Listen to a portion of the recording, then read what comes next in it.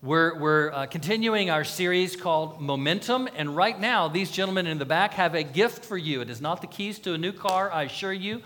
My name is not Oprah, but they're giving you a gift. And you can use these for many different functions. It is a fire extinguisher, squirt gun. Okay? I was trying to think of different uses for this. I mean, we could... maybe if you use charcoal grill, you could use it to put out the flames a little bit. Some people like, and I'm not advocating this, so if you don't like this, I'm not advocating. But some people will squirt a dog that's misbehaving with water. Okay? Like I said. This obviously is something that I want you to keep if you so are inclined, but it's to be a reminder. And let's talk about it for just a moment, okay? Let me tell you a what-if story. What if there was a young girl who just loved to cook? And her mother taught her how to cook, and she just thrived at it, and she just continued to cook and learn, and she would try new things, and she was just thriving at this, and then her parents would have a fire extinguisher right there next to the stove, but they never taught her how to use it. And this girl grows up and she gets married and she's still cooking, just loves to cook. She's just cooking all the time. But one day, as it would happen, there's a fire on the stove. And instead of putting the fire out quickly with a fire extinguisher, she didn't know what to do. What if she just ran out of the house and the whole house burned down? That would be tragic. She had what she needed, but she didn't know how to use it. My point today in giving you this gift as a reminder is that every one of us has a fire extinguisher. In other words, every one of us has something that we have not learned how to do. There's something that's very close to us, but we haven't yet developed the skill of being able to use it. Now, it might be a budget, a financial budget. It's kind of like, yeah, I've heard about those things, but I don't know how to do that. And it's hindering you. It might be conflict management. It's like, yeah, man, conflict, I don't know what to do with conflict. I run from it. Anytime there's a conflict, anytime anything rises up, I'm going the other direction. I've never learned how to manage conflict. Maybe it's difficulties in marriage, bringing up children, raising children. The list goes on and on. It could be ministry. You really feel like I think I need to become more involved in ministry and in church and the outreaches or the teaching of the church, but I've never developed that. I don't know what to do. So I'm just kind of sitting back and not doing anything. Every one of us has at least one fire extinguisher. Something that if we knew how to do it, it would make our life better, but we haven't learned how to do it yet. Maybe we weren't taught as a child or as an early adult, and because we haven't been taught and because we haven't taught ourselves, we are not as effective as we could be. So that fire extinguisher is there to remind you, hey, what about my fire extinguisher? Is there something in my life that I need to develop so that I could be a better follower of Christ, a better husband, a better leader, a better parent, a better coworker, better all around? Hey, I'm going to ask you to turn your Bibles, please, as we continue our series, but we're in the book of Acts. If you'll turn to chapter number 6 as we continue this series throughout the book of Acts. This month we're calling it Momentum. God supplies us with everything we need. And yet, though He has supplied us with everything we need, we must be about grabbing that supply and learning how to use it, learning how to develop it. Now, let me ask you a question before we go any further. How many of you are right-handed? Would you raise up your right hand? Great. Now, put them down. I want to ask you a question. How many of you have ever, just for the fun of it, brushed your teeth with your left hand? Raise your left hand. Yeah, see? It's awkward, right? How many of you have brushed your teeth with your left hand? Was it awkward? No. Oh, thanks, Chad. Appreciate that. You're a lefty. Okay.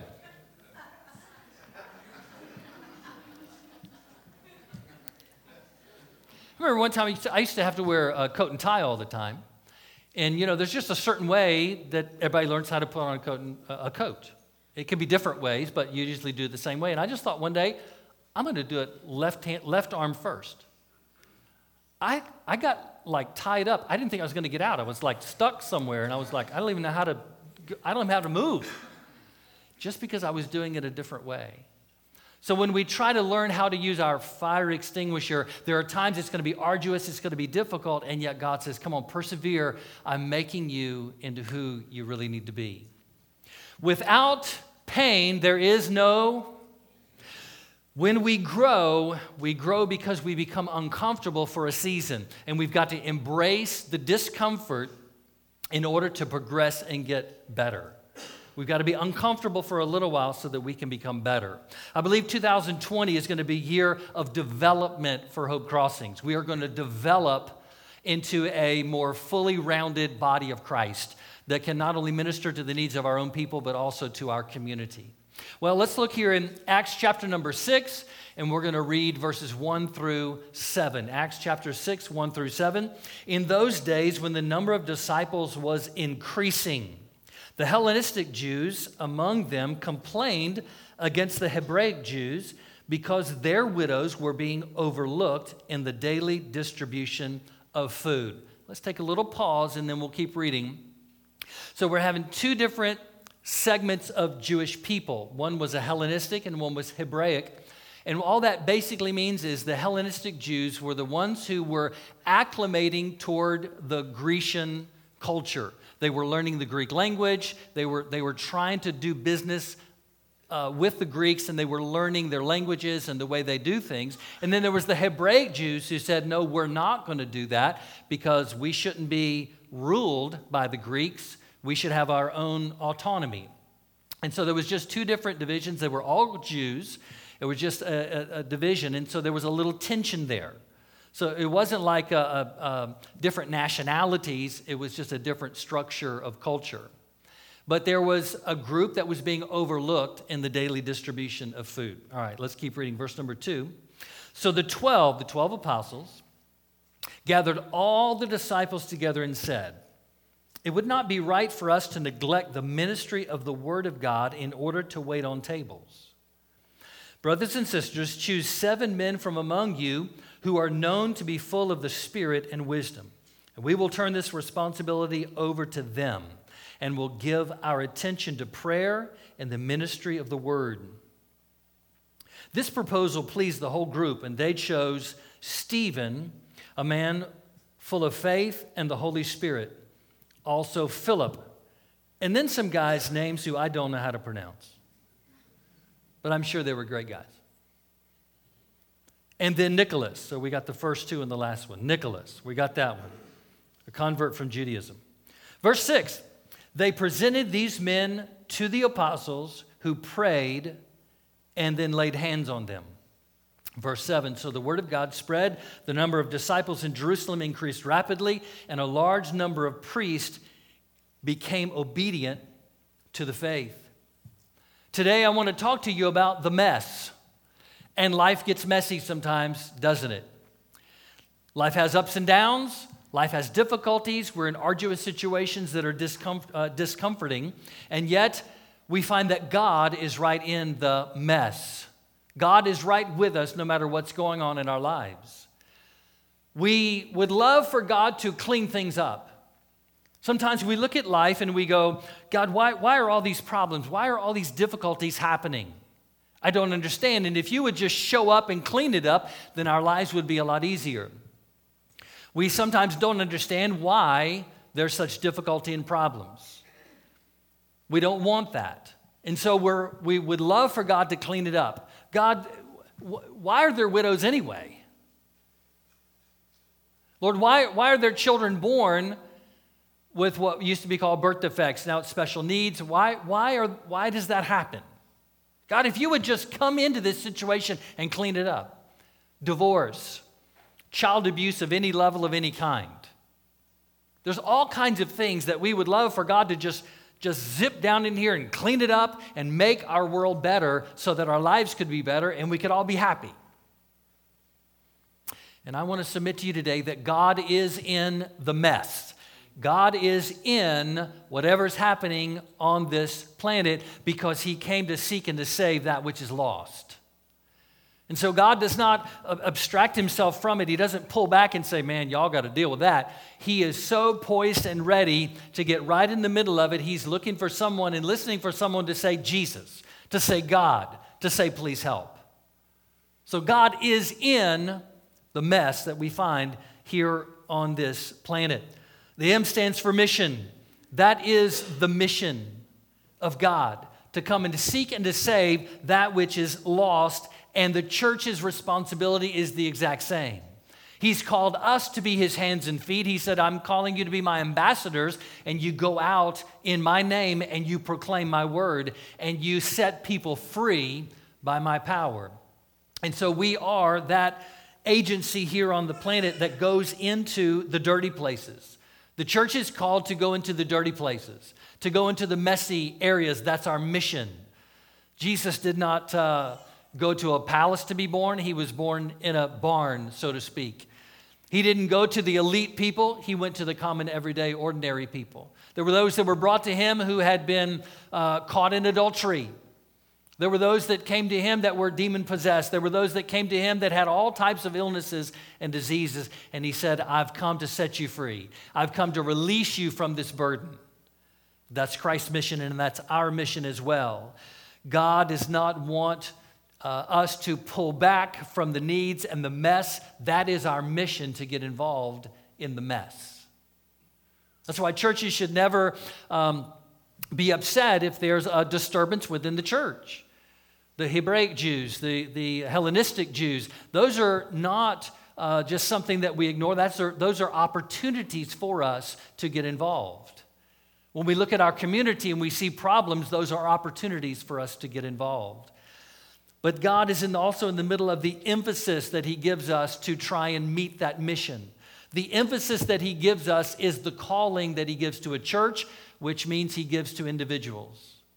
I'm thankful that Hope Crossings gave almost $45,000 to missions last year. Isn't that great that we're still just a missions church? We're going to continue to give to missions both here in Jackson County, in Georgia, United States, and around the world. Because Christ is coming back, and there's only two kinds of people, those who are going to be with him and those who are not going to be with him. And our mission is to say, come on, don't you want to be with God? He's going to save those who call on his name. That's the emphasis that he gives us. But he communicates that emphasis in different ways. With Moses, it was a burning bush. Come on, how many of you have ever thought, man, if God would just give me a burning bush, I'd know what his will was, right? You know? If he just speak to me from a bush that burns but doesn't burn up, that'd be really cool. And I wouldn't have any doubts after that. With Gideon, it was something much different. It was the fleece, dry, wet, all of that. He speaks to different people different ways. Jeremiah, he said, Jeremiah, I want you to go down to the potter's house. I'm going to show you something as he's throwing something on the wheel, and it becomes marred in his hands, and he makes something different out of it. I want to show you something through the potter and through clay and through throwing these pots on a wheel. With Saul, it was on the road to Damascus, and he's kind of thrown off the animal that he was on, and he's blinded for 3 days. He couldn't see anything for 3 days. God emphasizes to us his calling and his direction, and he does it in various different ways. But God speaks with us in a calling and an opportunity. A calling could be something thunderous, that's just powerful, but also could be that still small voice, where God just comes along and just whispers in our ear, hey, this is what I want you to do. And if we're not careful, we'll say, wait a minute, I need the thunder. I need something drastic to happen in order for God to speak to me. Wait a minute, we can't push God into a box and say, you have to speak to me this way. Instead, we just be thankful, God, thank you that you're speaking to me. Thank you that you are emphasizing on my life the very thing that you want me to do and the direction you want me to go in. Can I submit to you an idea that I think warrants, that plays out in Scripture? Even those people who had that lightning bolt experience, God telling them, this is what I want you to do, they also have doubts. They also have times when they go, man, I hope this works out. Because we're human, and that's just the way it is. So if you're having doubts today, you're in good company. You got a church full of them right here, starting right here. We have people that have doubts. It's okay to have doubts. It's okay when you even doubt that tremendous experience that God has in your life and the still small voice. That's the test of faith that says, I am going to pursue God even though I might be a little shaky and I have a little doubts. He gives us that calling on our lives. It was a kind of a typical Sunday night worship service and that I was in many years ago at age 19. And I was going to be an electrician. And I had two uncles that were electricians, and I said, well, that's as good a job as any. My father taught me, no matter how tall they build buildings, they have to get water and electricity to the top. So if you're a plumber or electrician, you'll always have a job. So I said, well, that sounds good right there, just always having a job. So I was going to be an electrician, but then God spoke to me down at the altar praying on that Sunday evening service, and he changed the plans of my life because he gave me a calling and an emphasis. But God calls every one of us to do something in this life. You don't have to be a pastor. You don't have to be a whatever. You be you for the glory of God and let God speak to you about what he wants you to do. The second thing he does in emphasizing to us is give us opportunity. Now, this is where it gets kind of tricky because sometimes we have an opportunity in front of us of ministry, and yet we're going, well, God, if you'll just tell me to do that, if you'll just send that lightning bolt and just write it in the sky, put a sign, write it on stone, do something, God. If you'll do something great, then I'll know that's your will for my life. But sometimes God's saying, look, I put the opportunity right in front of you. What else? I gave it right to you. There's a guy named Bill Wilson, and Bill Wilson, back in the 70s, his mother had him in the car. He was driving him down the road, and he says, Bill, I want you to get out, and I want you to sit there. I'll be back. He got out, sat on the curb, and she drove off. 3 days later, he was still there. There was a pastor in town that kind of noticed what was happening, kept seeing this a child, on the side of the road. So he stopped and said, who are you? What's going on? He said, oh, my mother's coming back. And the pastor said, son, she's not coming back. So they took this boy in. He and his wife helped raise him, brought him to church, and he got saved. And when he became an adult, he went to New York City. And he wanted to do something great for God. And so he started ministering to children just like what he was. And in New York City, he began to minister to children so well and so passionately that his ministry grew and grew and grew. And over the years, it ended up that he was ministering to 10,000 children every Saturday. Just children. They bought a 10-story building. They had worship services on every level. They had worship service all day Saturday. 10,000. Someone interviewed him once and said, Bill, tell us how God called you to do this. Did he speak to you? Did he what was it? He said, God never called me to do this. Not once. They said, whoa, wait a minute. You're ministering to 10,000 children every Saturday, and you're telling me God didn't call you to do that? He said, God never called me to do this. I saw a need, and I met it. I saw a need, and I met it. I saw widows that weren't being ministered to appropriately, and I met the need. I saw children in my community that needed Christ, and I went to minister to them and help them. I saw the old, and I ministered to them. I saw the divorced, and I ministered to them. I saw the sick, and I ministered to them. It was an opportunity, and I just went for it. That should be the testimony of every church. We saw a need, and we went for it.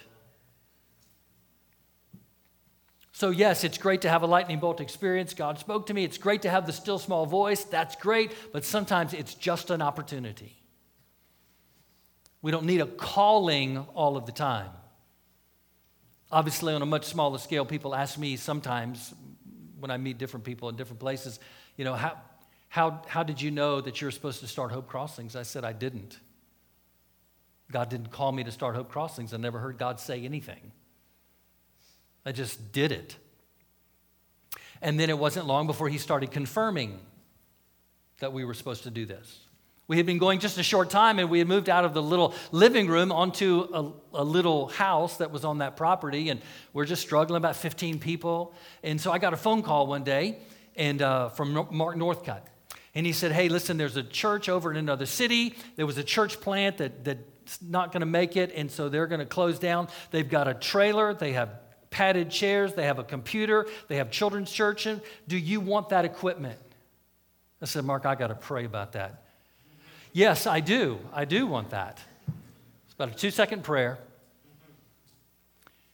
Just a confirmation. Then we started going and just growing a few at a time. And then there was a guy who was a UGA football player, was going to the NFL, and we had spent some time with him and kind of got to know him a little bit. And he came to church one time, the only time he's ever been to Hope Crossings.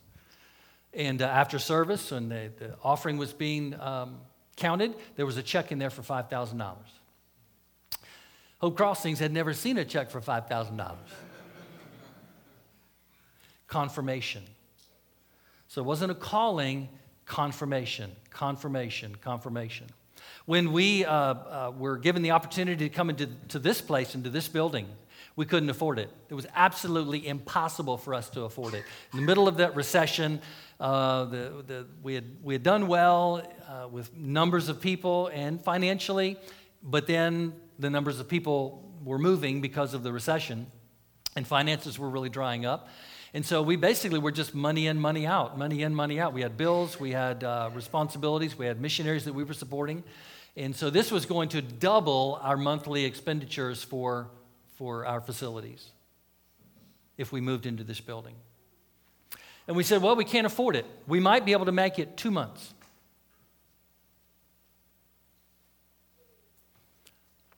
So we talked to the men and we said, hey, what do you want to do? As long as we know we can't afford it, let's go for it. As long as we don't have any rose-colored glasses on, we're looking at reality, we cannot afford it, but what's the worst thing that could happen? We'd do an experiment for 2 months, and then we'd find another place to meet. Can we live with that? And we all said, yeah, we can live with that. I said, well, then let's do it. Let's do it. This would be great. It'd be a great experiment. We moved in on this first Sunday in December of 2009 into this building. That month, there was 3 times the amount of money given that month than all the previous months.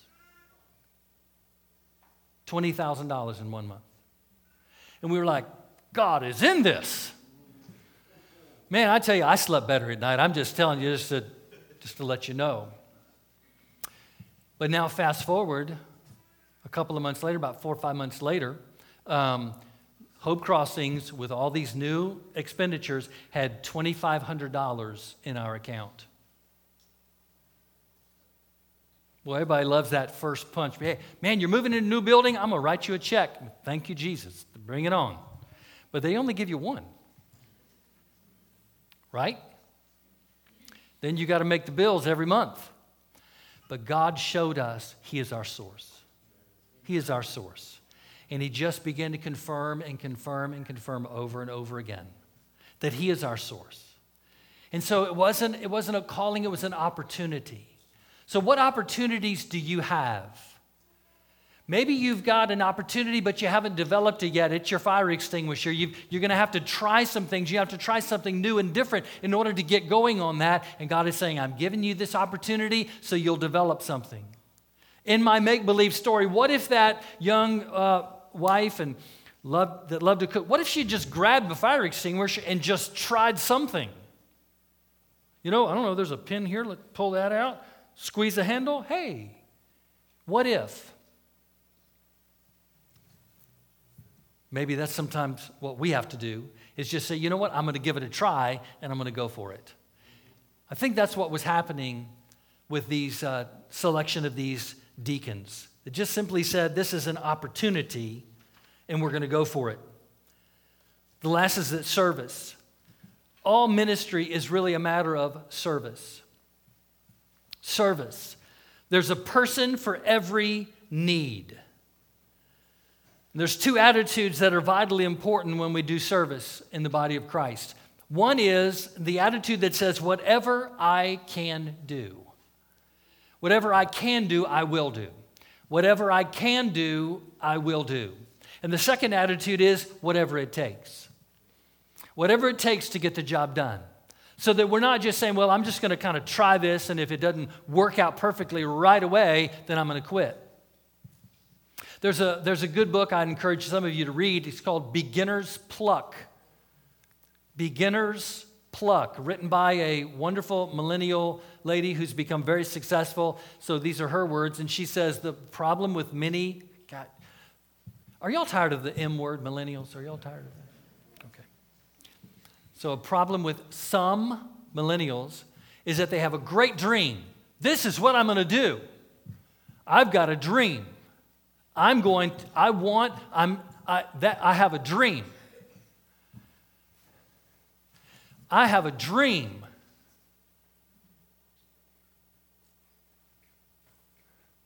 I don't know how to get there, but I have a dream. How to get there is just one step at a time, one day at a time. What can I do today that will help me get a little closer to my dream? What can I do today that will help me get a little closer to where I believe I need to be, should be, and will be? And then we've got to have that attitude, whatever it takes. If I'm gonna pursue my dream, I might get knocked down. But if I get knocked down, I'm going to get back up. If something happens that just flattens me, I'm going to get back up because it's whatever I can do and it's whatever it takes. That's what we're going to do. The body of Christ, the church of Jesus Christ, was not built on convenience. It wasn't built on, hey, if it's easy, let's do it. Hey, if it's wonderful, let's do it. If it's fun, let's do it. The church of Jesus Christ was built on the backs of the martyrs who gave all they could and all they had for the benefit of the body of Christ. Jesus said in Acts chapter 1, you will be my witnesses, or you will be my martyrs for the kingdom of God. The attitude of whatever I can do and whatever it takes. Ephesians chapter 4, we've got this verse up here for you. This is a powerful verse. It says, so Christ himself gave the apostles, the prophets, the evangelists, the pastors, and teachers to equip his people for works of service, so that the body of Christ may be built up until we all reach unity in the faith and in the knowledge of the Son of God and become mature, attaining to the whole measure of the fullness of Christ. He's saying God's given this fivefold ministry, the apostle, the prophet, pastor, the teacher, the evangelist, for the equipping of God's people for works of service. What's really cool about Hope Crossings and many other churches is that we understand it is the whole body of Christ that is called to be ministers, and that we need equipping. We need to learn how to use the fire extinguisher. That's the equipping of the body of Christ. So that we try something, it doesn't have to be perfect. We're going to keep trying, and it's going to keep getting better and better and better. The last part is spirit. Qualifications for the men who were chosen to be deacons. Did you notice that? Here we've got a group of women who are not being served, a group of widows who are not being served. They're being overlooked in the daily distribution of food. And so there's a statement there. The apostles said, all right, listen, you guys choose people to do this. Now, it's interesting to know what the apostles didn't say. What the apostles did not say was, okay, listen, we got a problem. These widows are being overlooked in the daily distribution of food, so here's what you guys need to do. You need to find 7 men who have culinary backgrounds. You need to find 7 men who know how to go find food, how to transport food, how to store food, how to cook food, how to serve food, and those are the guys that are going to do the best job. That's not what he said. What were the requirements? There were 3 things, basically. Choose 7 men who are known. Choose men who are known. Now, hear me for just a moment, and those of you who have been around here for a while, you know this. Hope Crossings, we don't speak poorly about any church. Any pastor, evangelist, apostle, teacher, we don't speak badly about anybody. If somebody's trying to serve God, we're going to encourage them and not put them down. We don't talk bad about churches, whether big churches, little churches, the church next door, the church around the world. If it's a mega church, if it's a tiny church, we don't talk bad about churches. But we also are not blind. The rise of the mega church today is in part because of excellence, but also in part because people don't want to be known. They want to slide in the door and they want to slide out. I had my religious experience and now I'm good for another week. Don't know me. I don't want to know you. We'll shake hands and then we're going to leave.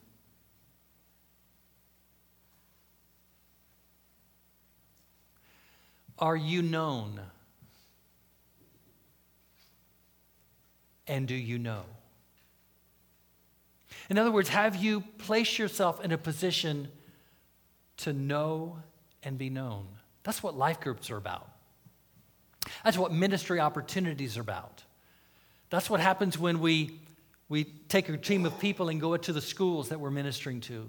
That's ministry together. That's how we get known and we know. We cannot be known if we're isolated. If we're isolated, we'll never reach our fullest potential. It takes engagement. First off, they were known. People knew who they were.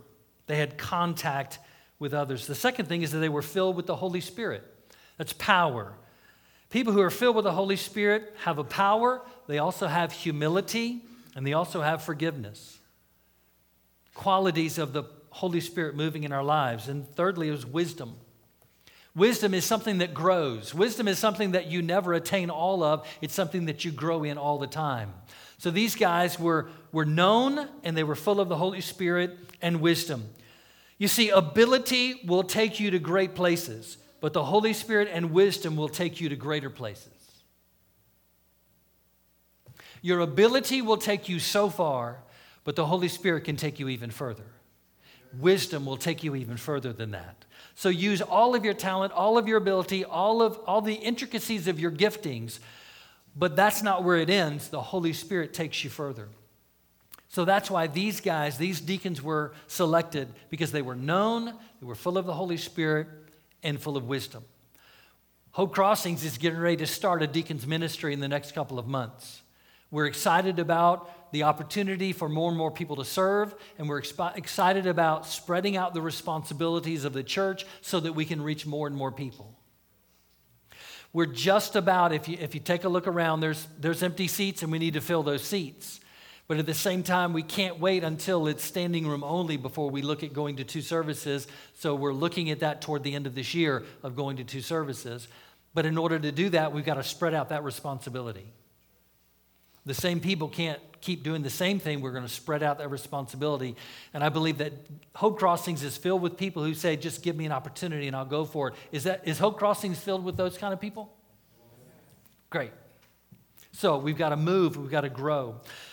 Acts chapter 1, verse 9, you'll receive power when the Holy Spirit comes upon you. Ephesians 3:20 says that we are able to do so much, God is able to do so much more than what we could ever ask or think according to the power that is at work within us. But back there to Acts chapter 6, verse 7, let's end with this verse. Verse number 7 said what? So the word of God spread. The church had a problem. The church solved the problem. The church spread out the responsibility and the ministry. And then look at the result. The word of God spread. The number of disciples in Jerusalem increased rapidly. Can we all say that word together? Rapidly. Ready? Rapidly.